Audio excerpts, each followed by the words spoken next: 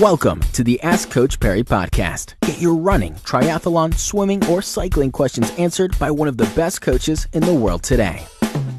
Welcome back onto this edition of the Ask Coach Parry podcast. Fabulous question today from Vivian Buss, also within the Coach Parry online community. You can join, by the way, go to coachparry.com/join and get priority with regards to your questions answered on this podcast. Vivian's saying she's interested in what jumps to mind for you, Lindsay. What could have caused a relatively sudden drop in performance, lack of endurance and slower time? She says she's got no apparent illness. Any recommended blood or other health checks one could undertake? She's feeling a bit demoralized because she feels like she's running a bit slower and her performance isn't what it should be.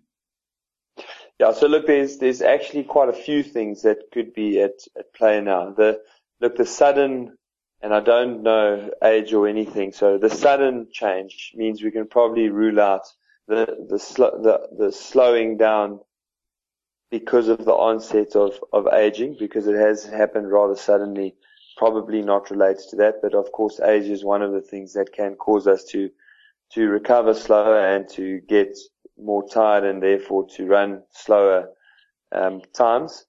Then being a female, one of the things that she is more susceptible to males, but it's not exclusive to females, is having low iron.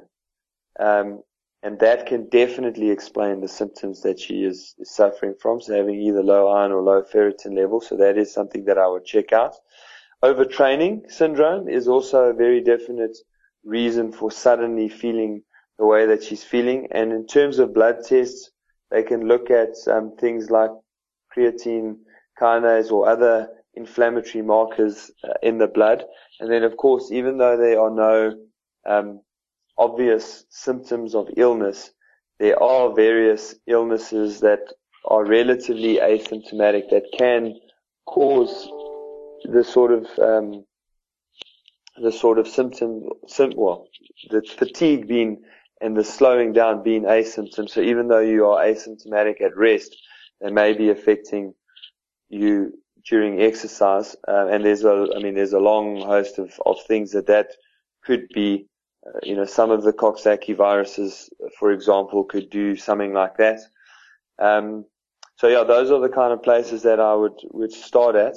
If you've taken a couple of days off, 72 hours of good, solid rest and a couple of days, at least a week, then of very easy, short, chilled runs, and there isn't a significant improvement, then you do need to start looking at things like blood iron. Again, in females are more susceptible to it, but it's not unique to females. Also having a look at thyroid function.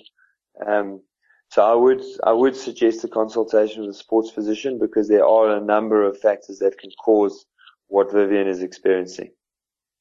Brilliant, Vivian. Thank you very much. And if you've got any other questions, please do pop them into the Facebook group, the private Facebook group of the Coach Parry community. And if you'd like to find out more about it, as I mentioned, the website to get to is coachparry.com/join. All the details are there.